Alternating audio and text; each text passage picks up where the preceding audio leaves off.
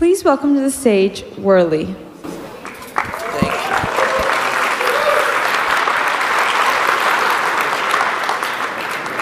you. All right. I mean, it's South by, right? So it's good morning, everyone. Is that right? Everybody was out drinking last night, I hope, maybe. Is it a Tuesday? What day is today? So we're going to jump right into this. And I'm going to use this, so if it looks awkward me carrying this around, I'll explain at the end. But I really appreciate everybody coming out. I gave the keynote here in 2018 on quantum computing, and today I'm here to talk to you about the merger, the convergence of quantum computing and artificial intelligence. But before we get started, we have some secrets that are going to happen, and I can't really tell you about them until the end of the presentation. And so you might want to take a lot of photos and tags and tweets and stuff. So it's at Worley, at Strangeworks, and Pound South by Southwest. And with that, we'll jump right in. So we've been hearing a lot about ChatGPT and different AIs that are very popular. Of course, version 4 was released yesterday. Quantum computing starting to gain in that popularity. It was on the cover of Time magazine a couple of weeks ago. And also, Japan, the nation of Japan, took out a global commercial campaign with a 30-second or minute spot on their announcement that will be coming later this year of one of the world's largest superconducting quantum computers called Quantum for All. It's an amazing commercial. It's all over YouTube. I'm sure it's easy for you to find. We live in the greatest time to be alive in the history of mankind. We are on the verge of a technological evolution that is unparalleled. Quantum computing and artificial intelligence are going to drive us into a completely new future. And computing, as we know it, will change more in the next 100 years, in the next 10 years, than it has in the last 100. Note what I just said in that little mistake. It'll be important later. I couldn't be more excited. I'm so thrilled. I think there's a lot of dystopian fears out there. I think we should be looking at more of the utopian stuff. We're going to talk about all of the impacts of this stuff, talk about what quantum computing is, talk about what AI is, talk about the effects of them, talk about the mergers and all the good and bad that can come out of it. And what I hope you get out of this talk is that everyone needs to be preparing. You know, some people think the future is 100 years away. Some people think it's 20 years away. I think we should be preparing today. And that's very, very important for you to consider as we go through these slides. So what is quantum computing? Quantum computing is a new form of computing. We've split the atom for horrible destructive purposes. We've split the atom to create nuclear power plants. And now we're effectively splitting the atom to introduce new computational technologies to the world. So not everybody is probably familiar with quantum computing, so I'll tell you a little bit about it. Quantum computing comes in various formats. You could have superconducting qubits, where you take an electron and you cool it down, or ion traps, where you suspend them with lasers. There's dozens of ways, literally, with which you can make a quantum computer.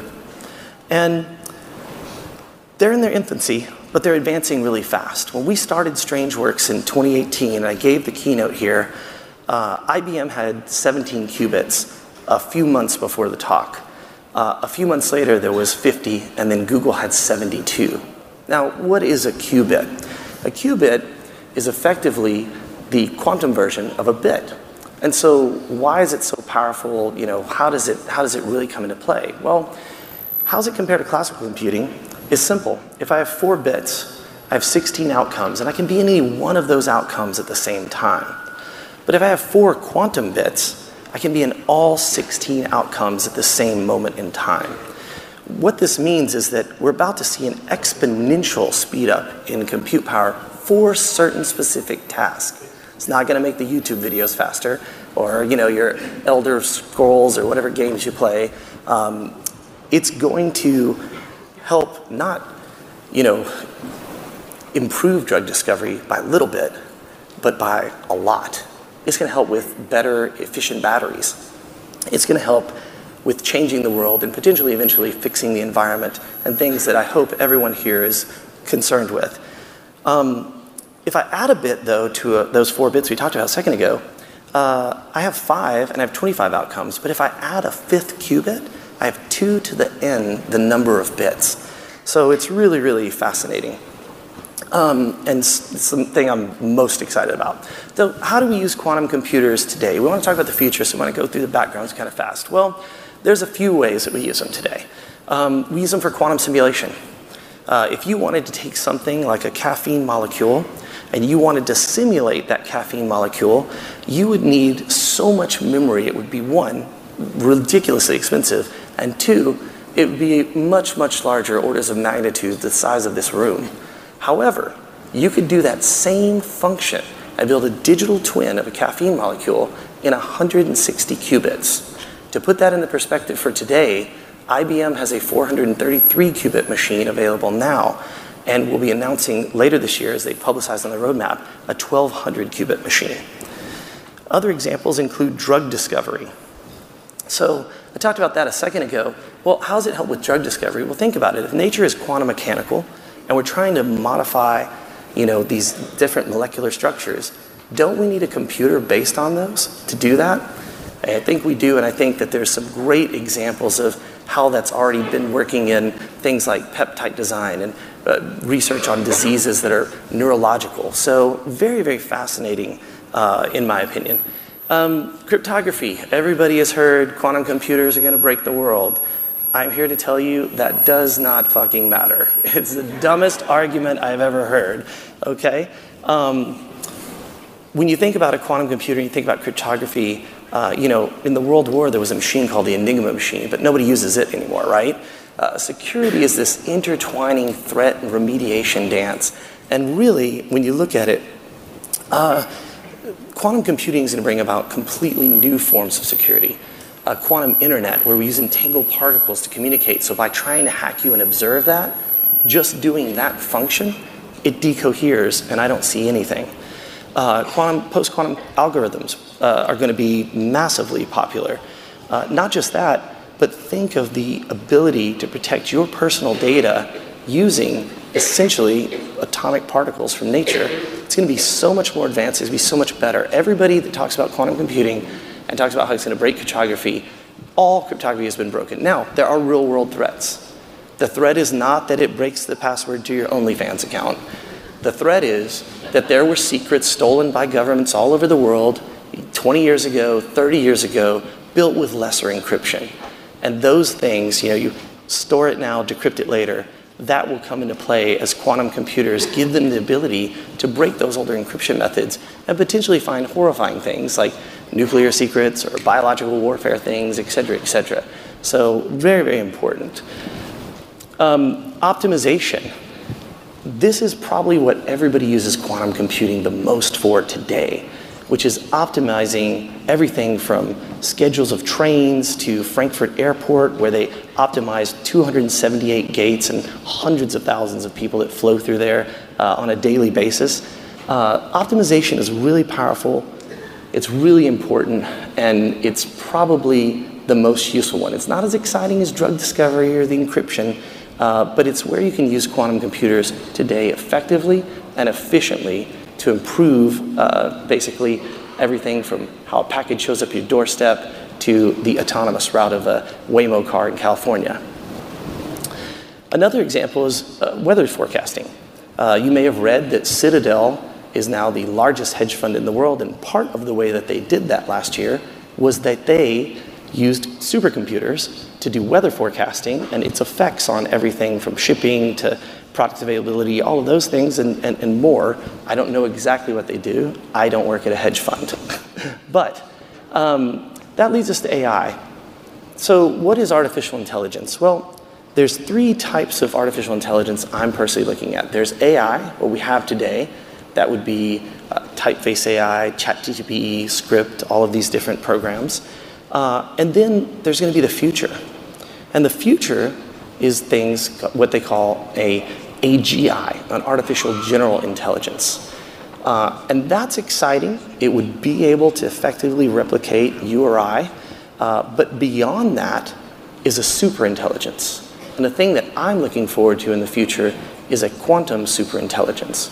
And if we are lucky enough to get to that point and create a quantum superintelligence, that would in theory be the last thing we ever invented as a species. Because after that, it would invent everything. Now, obviously, that's a pretty far-reaching vision, and obviously, you might think that's one of those things that's 100 years away. But yesterday, ChatGPT was released, right? Version 4. Version 3 wasn't released that long ago, and if you look at the comparison of the size of the large language model it has, at the speed and efficiency, hint, they still need to work on the servers because it's down right now as I give this talk. Sam, help me out, hook a brother up. It's very important. So what are some examples? I mean, we just gave a few, but there's other examples in exploring problem spaces that are too complex or too voluminous for us to do. This is a big part of drug discovery, where you have millions of possibilities and you have to find that one needle in a haystack. AI can be very, very useful for that, extremely useful. And so, we've all seen the other examples that we have today. Virtual personal assistants, your Siri, your Google, your Amazon Alexa, improved decision-making that we use it for. I use it every day in various formats to give me ideas. I use it for decision-making as inspiration.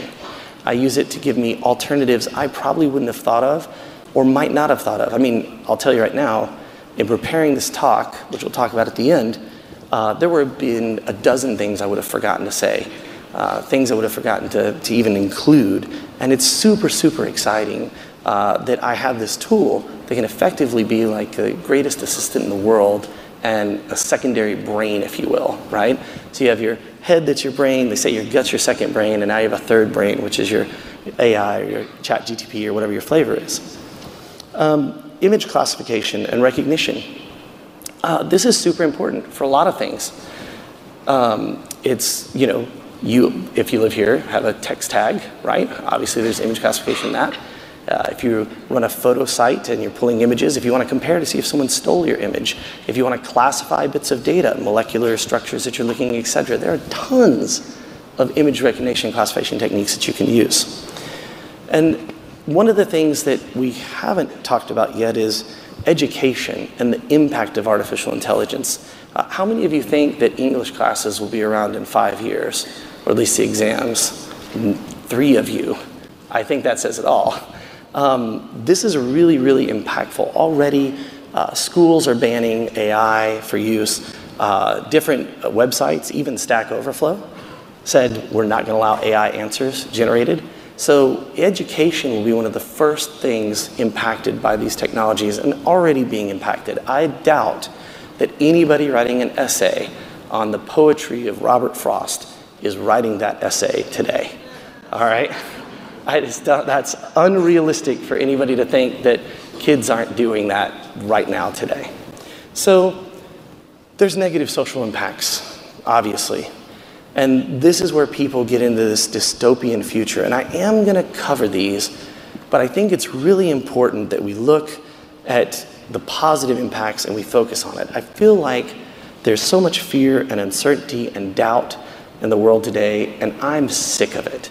I don't care about all the negative things we're about to talk about. I talk about the positive things, but it would be remiss not to mention that we are building technologies that could easily get outside of our control.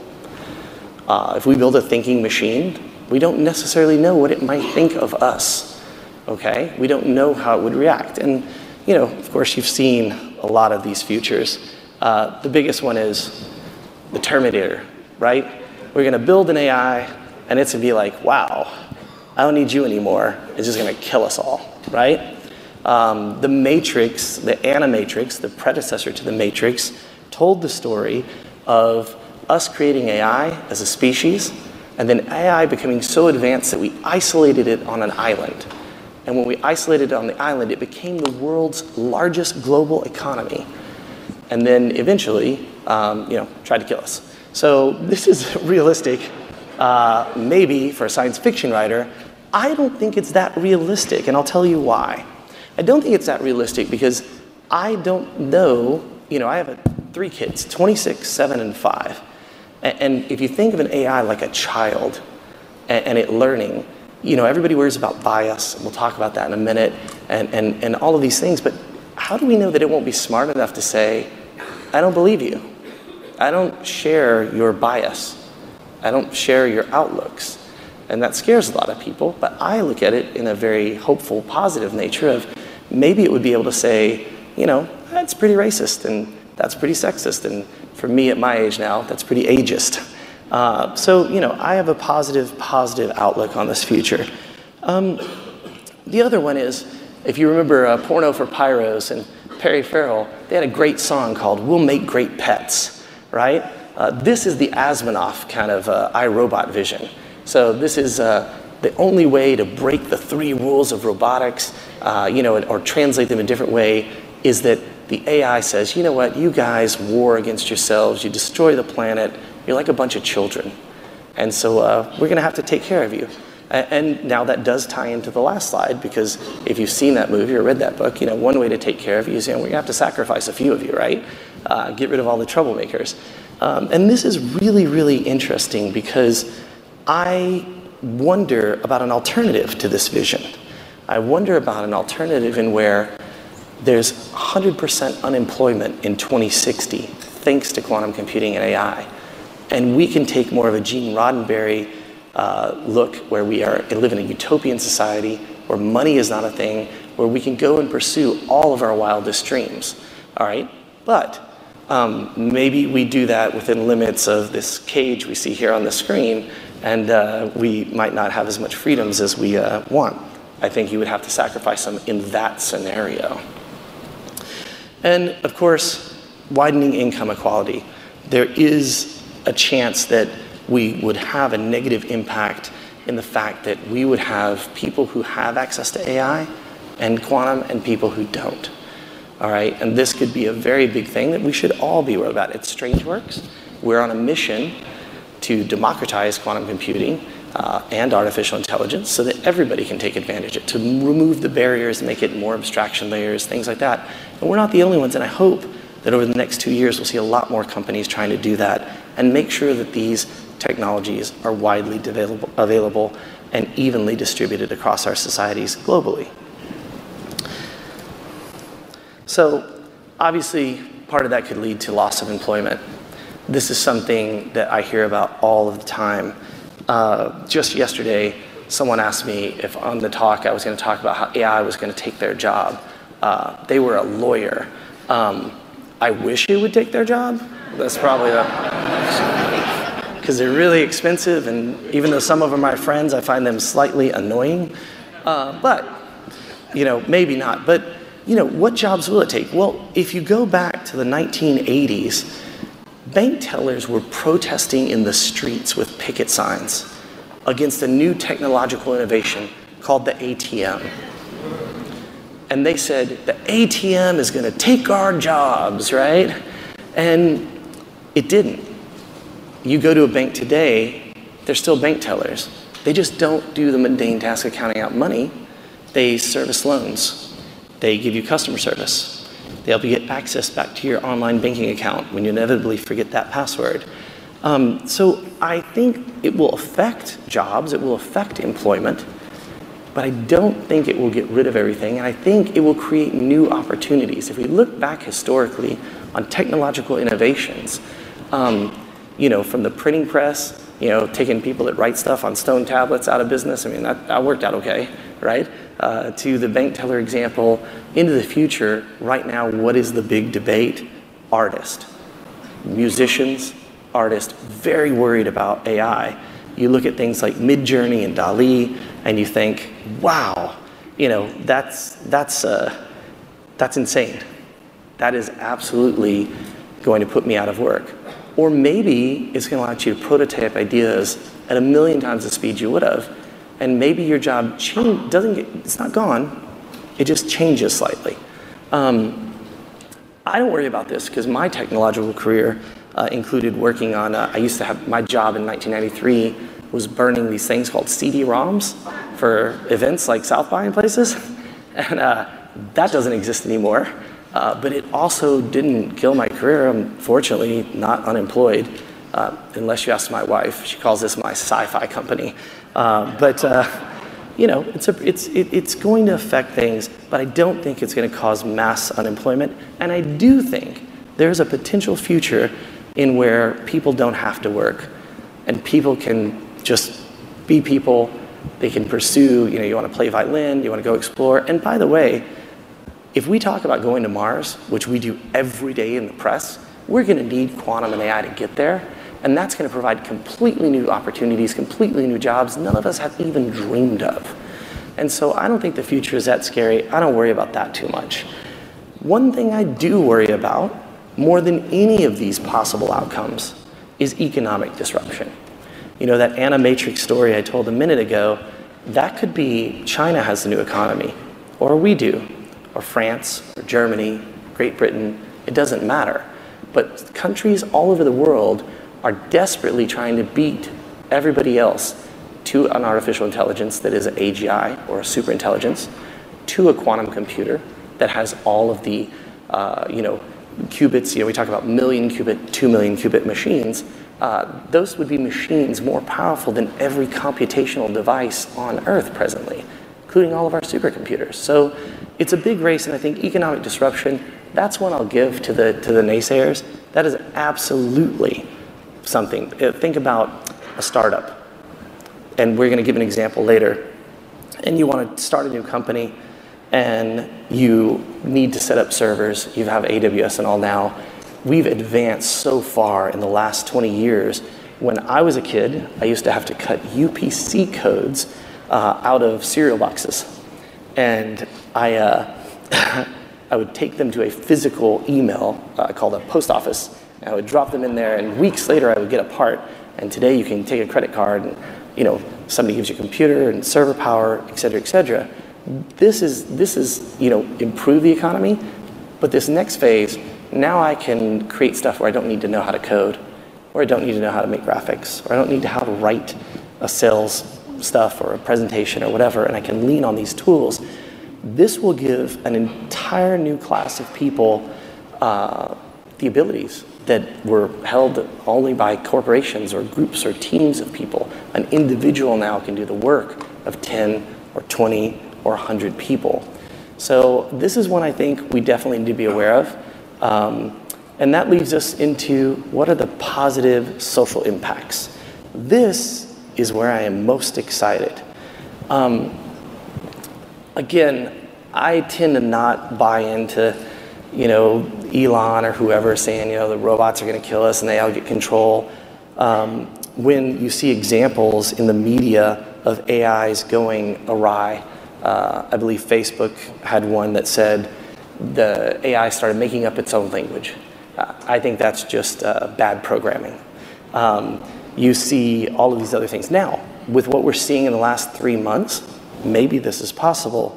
And I certainly think so. Another point to remember. But I think these impacts are going to be great, and I want to talk about a few of them. So one is accountability.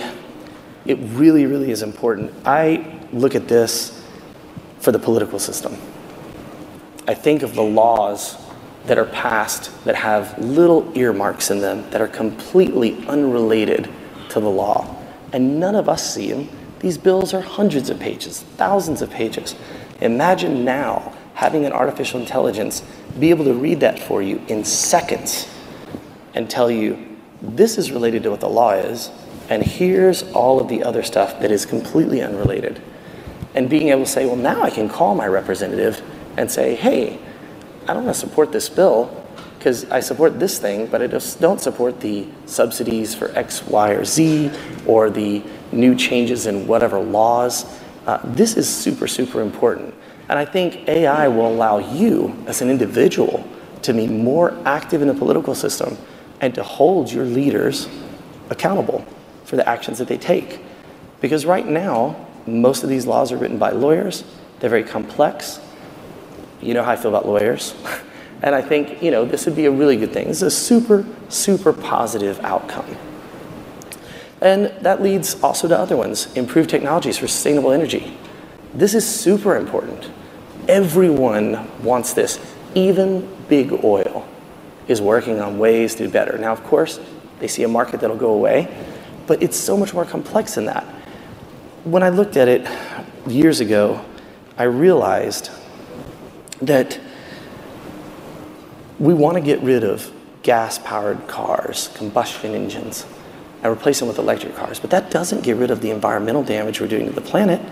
These batteries are incredibly damaging. It also, by the way, is one piece of a much larger puzzle. The TV monitors I'm using for the speech in front of me, the screens, this side of the stage, these are all based on petroleum-based products.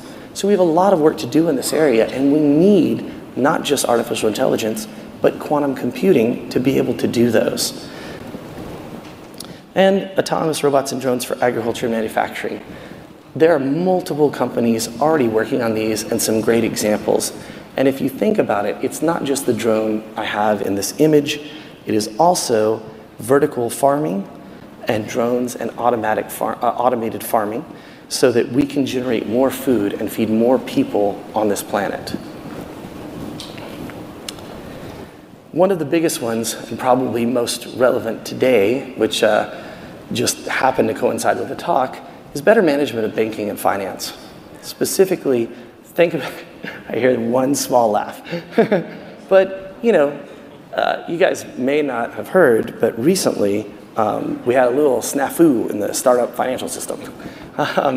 Maybe if we had more autonomous agents watching transactions, watching leverage, so that you didn't let somebody be leveraged 185 to 1. We could prevent some of the financial collapses, some of the things that we've had go on. So now I'm going to talk a little bit about preparing for this future and talk about really things. We're going kind of fast because I was asked, and this is not part of what I'm reading, if we could do Q&A. Apparently a lot of people had questions, so we're going to try to save enough time to do some Q&A. But preparing for the future is probably the thing I am pushing and evangelizing the most. It is very important that we consider the ethical and social implications of not just quantum computing AI, but AGI and a quantum superintelligence to ensure that it's used for the benefit of humanity and not to the detriment. And so where does that start? And to me, that starts with the kids. Our children are the people most at risk in this technological change. They are the ones that will be exposed. They are the ones that will have to grow up in this world that is being created by these new technologies that are advancing so fast. And I believe that the focus of on these children should be not on what purpose will they have, not what our parents said, what kind of job are you going to have? You're 19, are you going to get a job? I heard that. I was a musician at 19. But for the purpose goes away, and it's about following their passion and using these tools and using these systems to follow that passion and to be not only a creative force, but to be able to sustain their own livelihood with that in whatever one of these futures, utopian, dystopian, or otherwise, come up. Whew. Now, for some predictions of the future. I believe in my heart of hearts that quantum computing and AI will change computing more by 2030, just 7 years away, than it has changed its entire existence. I believe that this will be a wonderful thing. I believe it will be a lot of disruption. I believe that if we prepare for it now and stop thinking about we'll take a wait and see attitude to when these things become available, we will be all the better for it. Quantum computers probably won't hit 1 million qubits by 2030. They might. There are people who say they will. They've got predictions on 2028, 2029 from a lot of people. But I'm not sure that they will, and I don't think they have to. They're noisy right now, so it's hard to get answers out of them. They decohere really fast in a lot of cases. And just fixing those two things with the number of qubits we have today or in the near future, 1,200, 1,000, 5,000, 5,000, 6,000, 10,000, will be more power than we've ever had in computing. And I predict that we will have a problem programming these computers. I don't think it's within our nature. I think it's beyond the ability of a developer to program a system with 1 million qubits. And if you look at many of the circuit gates and things available today, they're very small numbers of bits. Nobody's using 100 or 1,000 or 1,200. So, I think that's going to happen. I think it happens by 2030. I also believe that we will see an AGI by 2035. Maybe much faster. And the reason I think that is because if you take the entire evolution of our compute technology since the invention of the integrated circuit, 1959 to today, we will do 10 times that, 100 times that advancement before 2030. Again, I harken back to ChatGPT and look at how much larger the language model is in 4 than 3, how much it's learning. 100 million people signed up for that in the first 60 days. And when you're inputting stuff and asking questions, you are teaching that system. You are teaching, okay, another important point, me. Anyway, this is just like absolutely mind-blowing to me. And I think that it's going to cause for a lot of political disruption. There's a very good book called The Day AI Becomes God by Tetsuya Matsumoto, who is a friend of mine. And when I first read it, I don't think I understood it. This book talks about the effects of artificial intelligence on the political systems, on the way we rule, on the way we interact with other humans, hire, et cetera, et cetera. And I think that we will be using more and more artificial intelligence, not just in the mundane task like screening resumes or building ads, but in really discovering completely new things. And that is why I think these two technologies are the future of scientific discovery. And I think with these two technologies, we will discover more about our oceans and our planet and our solar system and our universe than we have ever discovered in the history of our species. It's super, super cool. Now, I see some questions already popping up. Please add any questions that you have. That is spooking me. Remember that one too. And then I want to kind of recap a few things and reveal a couple things, and hopefully we're going to be able to go through some stuff and not get kicked off stage. So, recap of some of these things. So, we know quantum computing is here. It's just not as advanced as it should be. We know AI is here. It is advancing much faster than we could have ever anticipated, in my mind. And we know that we need to be stewards of these technologies, and we need to interplay with their stewardship of our world, because we will be giving control of systems, we already do, over to machines. And so it's very, very important to think about the unintended consequences of our actions. We can no longer move fast and break things. We have to think very methodically about what we're creating, what we're releasing into the world, who we're letting have access to it, et cetera, et cetera. And these are great points. Also, man, that's a lot of et ceteras in this. I'll explain that later too. So, with that, I have a couple of things to share to you. And then we're going to go through a lot of questions, because I really want this to be interactive. So please keep them coming. I'm kind of taking a look at them. We have an awesome new mascot at Strangeworks, Shrody Cat. And how many of you got this? Everybody has one? All right, awesome. So let's talk a little bit about this. It's a little magazine that was printed for Strangeworks. It's got a little fantasy article about Shrody Cat here. It's got this overview of my talk, which is awesome, and I appreciate everyone coming. And then it's got this quiz, some prizes. So if you guys open up to that page, These prizes exist. We're going to give these away. That's as much as I could remember. Hang on. These prizes were generated by AI, and even cooler, so was this entire publication. In under 3 hours, it was conceived, written, printed, the artwork was made, and we brought them here to give away to you today. This product, although we call it a co-creation, is almost entirely made up using artificial intelligence. So that leads us to something else. Now I'm going to have to whoops. Well, we're supposed to have slides up there, guys. Sorry, thank you. So when I gave the keynote in 2018, this part I know pretty well, I was writing a blog called Superposition.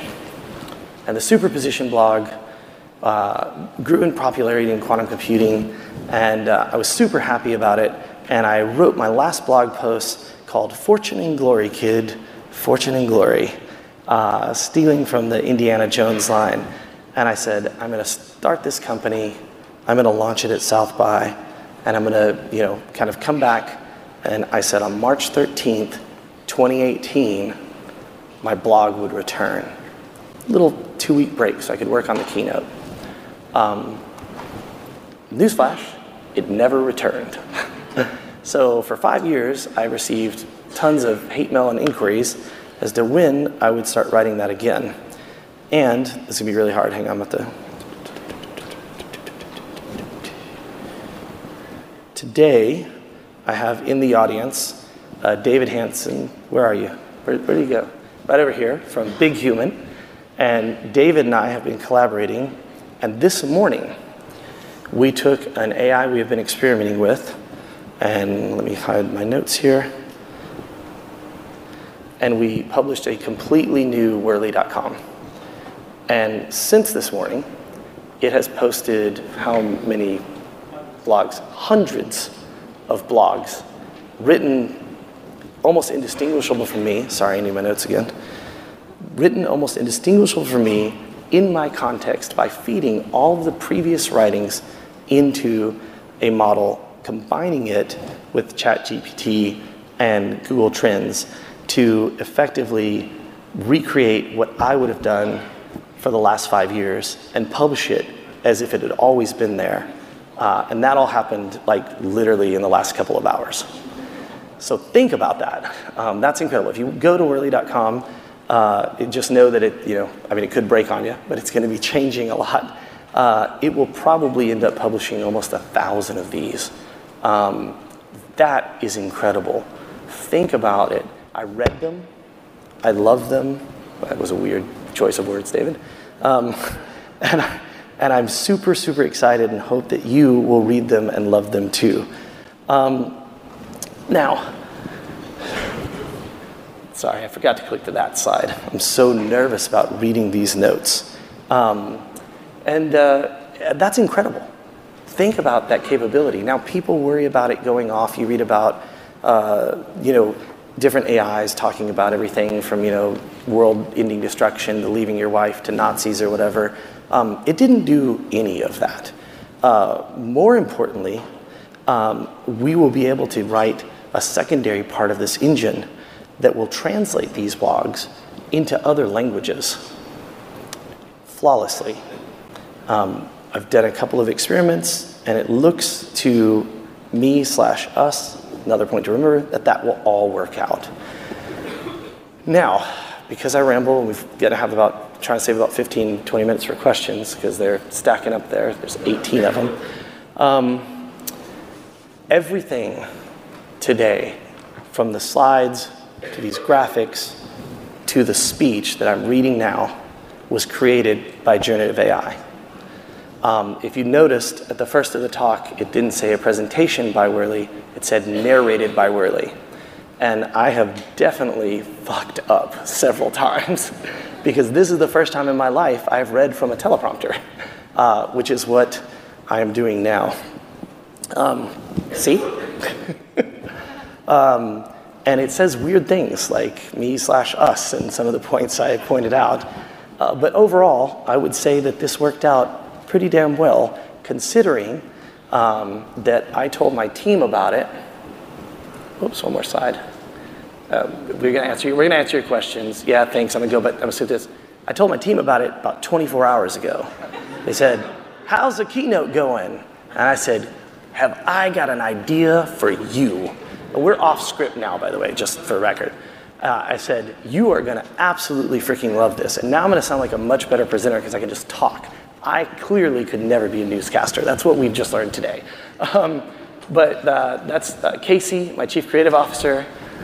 He hasn't looked a lot though, so that's not new. Nicole never has a look, who's over here in the audience. She and Ada are the ones who created the publication you're holding. Ada down there in the lower corner.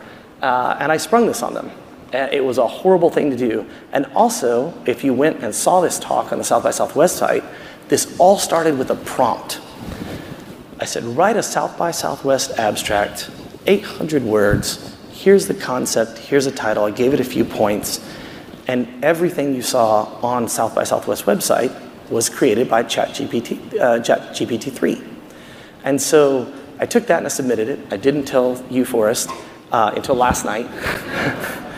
I know, last time I'm ever speaking at South by. But it was amazing because it generated that, and then I submitted it, and then I just waited until the last minute. And then I continued the conversation, and I said, now take that abstract and give me the outline of a presentation. And it wrote an outline that was really, really good, but it wasn't good enough. And I said, I don't like this part of it. What if we included that? And it rewrote it, and it rewrote it, and it built the outline of the presentation that you just saw today. And then I said, you know what? I'm going to spring it on the art team, make a bunch of slides using generative AI, and they did. It was awesome. Poor Ada is probably like stressed out. I hope she's having a drink up in New York right now because she couldn't be here with us today. But then last night, night before last, I thought, if it's doing the outline and it did the abstract, and it's doing all of the art and the slides, why can't it just put words in my mouth too? And so I did it all in ChatGPT 3. And then 4 was released yesterday, so I redid all of it. And as you saw, there were several little tiny things. Most of those are not on the AI. Almost all of those are on me. I didn't like the me/us thing or the love thing. It was a weird way to talk about my blog. But outside of that, I would say it did a pretty astoundingly good job of, in hours, creating every single aspect of the presentation you just saw. And I hope that blows your mind, because I have to tell you, doing it, it blew my mind. And it was incredible. I'm never writing a presentation again. I'm kidding. Honestly, right now when I get off, I'm gonna go have a drink and be like, I'm never doing that again. I have never been nervous on stage. I've been anxious this entire time beyond what you could imagine, because I didn't even realize how hard it would be to read from that teleprompter. But with that said, I'm a little ahead of schedule. We got 16 minutes, not 15, but I want to answer these questions to go through. Please keep them coming. There's 21 of them, so I'll try to go a little fast. The first one, and should I read people's names or not read people's names so you know I answered your question? You thought yes? No? Yes? Okay. Alvin asked, I'll just read the first names. I'll make it easier. I won't do either of the things I just asked you. Alvin asked, what actual breakthrough is needed to reach artificial general intelligence? Is quantum computing really required to achieve AGI? This is a debate in both communities. I believe this for a couple of reasons.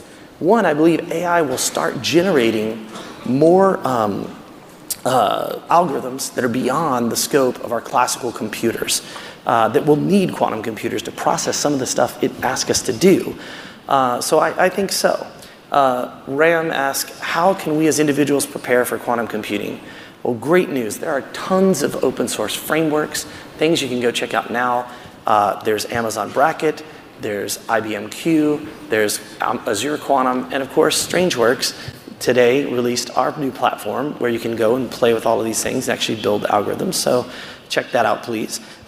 Flavio asked, if humans don't need to be productive, why should there be human spending resources? This is an amazing philosophical question. And I think that, perhaps Fabio is an AI. Is it a real person? You're raising it? Because that sounds like something a machine would say. But I don't know. That's the honest answer. Mario asks, what action should we take to ensure that this technology is used to reduce global economic and social inequality instead of increasing it? I believe at the heart of that is understanding the law of unintended consequences and making sure in all of our scientific endeavors that we think about all of the other possibilities that would happen. That can be really hard, but here's the great news. You can now use AI to think of all of those other things. In fact, for the talk, it's what made up the Terminator 1000 and all of those other references for the slides. So you can use these things to really work it out. 20 more questions, 13 minutes. Michael asks, when do we get an actual quantum computer in our phone? Look, I've seen people in the quantum industry talk about desktop quantum computers. You have it in your phone now.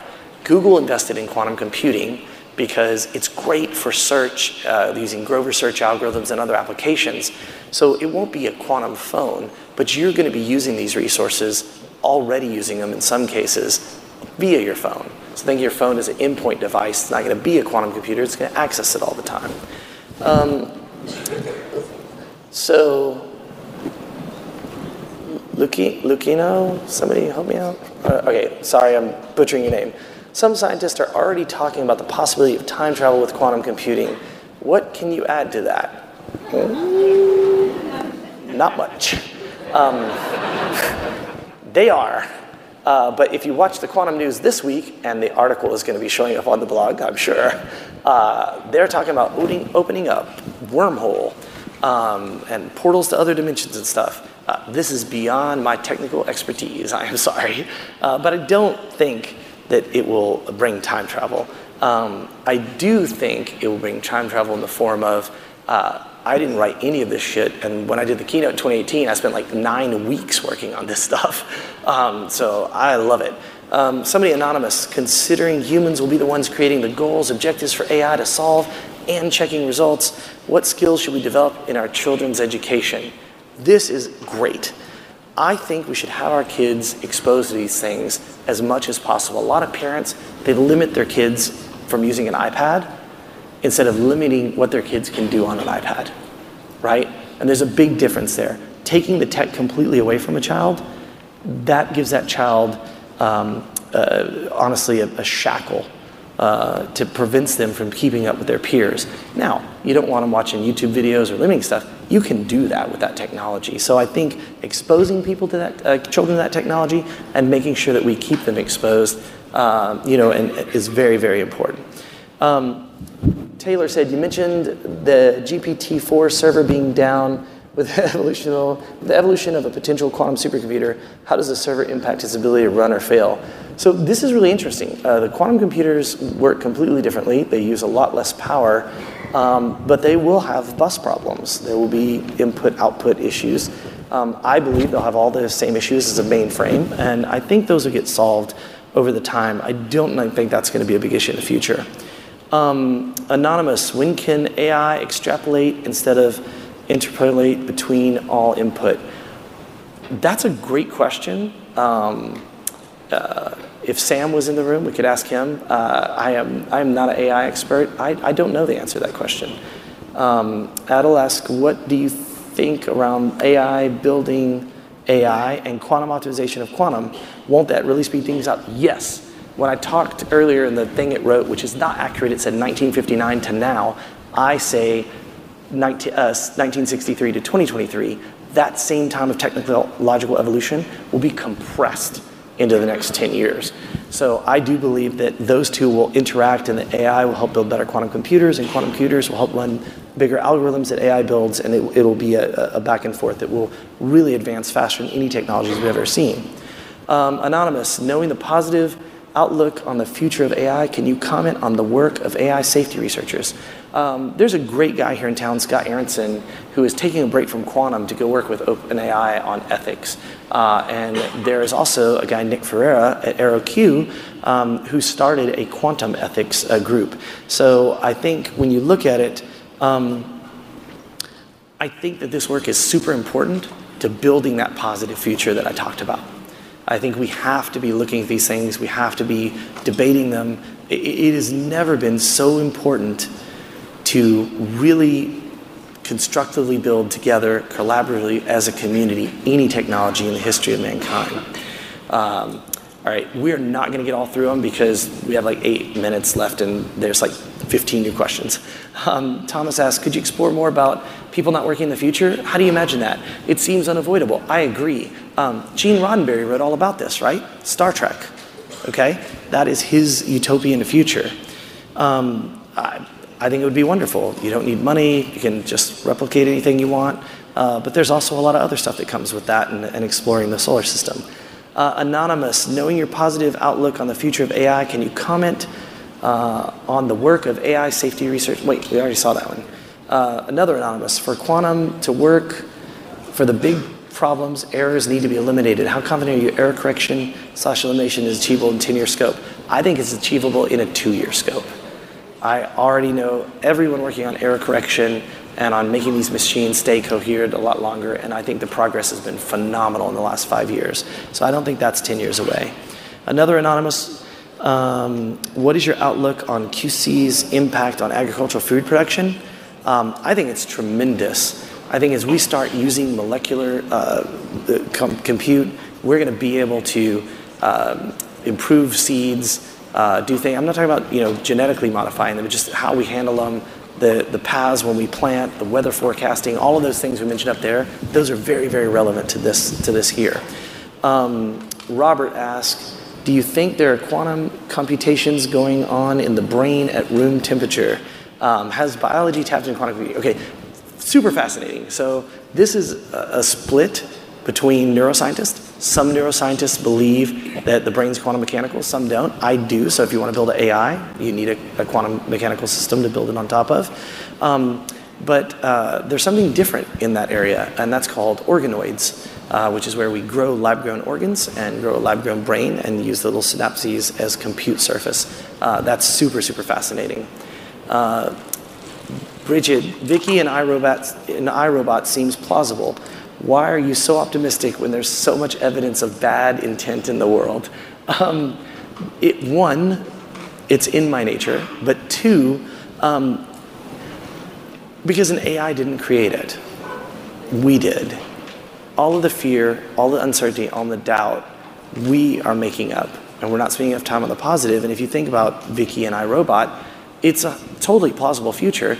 But 3 bad outcomes, people. It kills us all, it enslaves us, it destroys the way all of our economy and things work. Millions of amazing outcomes. Not curing disease, better drug discovery, but eliminating disease, right? Not better battery technology, but completely new forms of travel. So I'm positive because I think there's more positive evidence than negative. I think in the popular media, it is really easy to get clicks on your website or viewers if you talk about it's all going to crash, right? We react really well to that. Next question, Avinel, what would you, pardon? Oh, that's okay. I was going to put the say in there for you, don't worry. It's like my own AI was at work there. What would you say is the mental and human impact of people not having the need to work anymore? So this is interesting because I do, and I've talked to several clinical psychologists about this, I do think there could be a lot of depressed people if they don't know what they want to do. If you think of people that are lost, I think it could be really affect teenagers who are at a point in their life where they don't know what they want to do, but also if you grew up in that world, you might have a completely different view of the world than I have. You talk like the boomer thing, and I'm Gen X, clearly the best generation. Just kidding.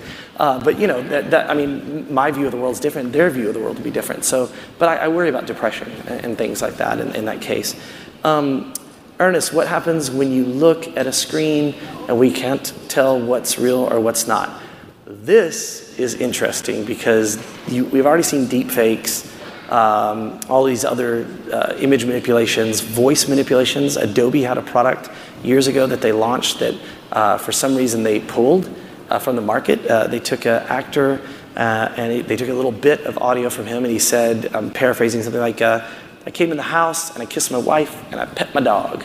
And they literally cut and paste the words in a different order, and he sounded perfectly. He said, I came in the house and I pet my wife and I kissed my dog. So that's a big concern. It's a really, really big concern. Another one here, when will humans prefer AI to take control of the world's politics, given the lack of governance we're capable of? This is exactly what a new book I'm working on is on. It's also Go Read the Day AI Becomes God, because it's a phenomenal look at exactly that situation by someone who has spent far more time looking at it. I'm just now looking at it. Anonymous, what is the sustainable impact of this enormous processing power that quantum computing needs? This is a great question. It's more sustainable than a supercomputer. It uses a fraction of the energy. It's actually a pro and a plus for the environment, not a negative. Mario, with the rise of computing power. Okay, guys, you can stop sending questions because we have no way we're making do all these questions. Mario, with the rise in computing power, do you think the autocracies will be able to stay ahead of their people and maintain indefinite control? No, I don't. I think technology is at a stage where it's going to advance so fast that it will be impossible for regulators to keep up with it. J.J. Abrams had a show called Almost Human that was kind of about this, where all the criminal orgs and everybody had more advanced technology in the police departments and the armies. That is a very real, very scary, very potential future for us. How will quantum computing AI fuse with technologies like Neuralink? Listen, we don't know how brains work. You know, I was dropped on my head with a kid. Your brain has all of its folds. All the electrical patterns are different from you to me to her. It doesn't matter. I think that they will provide processing power and obviously information if you have that kind of matrix-like plug it in and learn karate future. That is actually a future I think is extremely far away. Now, could we put something in a brain and help with Parkinson's? Absolutely. Could we do other stuff? Yes. But if you're telling me you know how to write information to a human's brain and program them, I would like to meet with you after this. I will invest today. Okay. What is the Moore's Law breakout for quantum computing? Look, there's a bunch of stuff talked about. I don't think it matters because as the computers are getting faster and more powerful, we're not necessarily using that computational ability yet. It's part of what I think we need AI for. What AI tools did you use for the slides and pictures? We're going to post a blog post on that. We used a dozen across this whole thing, and I'll be happy to write a long blog post and put links to them and even include some of the prompts and stuff we did. I'm going to tell you, I'm definitely going to get David's AI to help me write that, and it's probably going to be maybe I'll try to do it in the next couple weeks. Can you please talk a little bit about containment and alignment issues with super AI? Absolutely. The best book on the planet for that is a book by Neil Bostrom called Superintelligence, which is about strategies for exactly that. And he lists out how you could have oracles and agents and all the different various things, including one of the most interesting things in the book is, would an AI, where you put all the limits in, manipulate a human, kind of like an ex machina, to do things so that it could then escape those bounds that we put on it. All right. Everybody stopped. We have 5 questions in 1 minute and 30 seconds. How can we train AI to recognize bias? I don't know that we need to. I think if we let it soak up all the information, I really feel like it's going to come to different conclusions than we think it will. Imagine you're in 2030. What do you add on to this session? Wow, that's a great one. Hugh, I could come back in 2030. I think I would add actual real-world examples of a lot of the things that we today, and some of you, I think, are completely futuristic, where you say, hey, you thought that was 100 years away and it's happened. So I'd probably talk about that kind of reality of the time between now and then. What will quantum computing do to our power grids? It will improve them everywhere but here.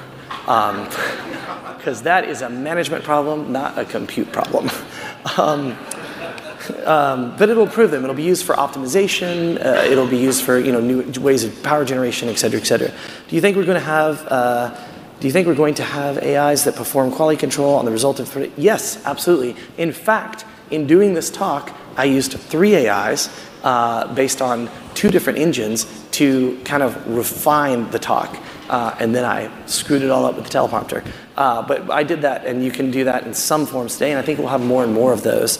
And then the last question, 20 seconds left, will AIs just talk to each other in the future? Yes, and I do believe there is the potential for an AI war. A war not between humans, but between compute platforms that want to garner the favor of or the control of, et cetera, of humans. 3 seconds left. I'm just going to say thank you very much, everyone, especially those that stayed for the Q&A. Have a great day.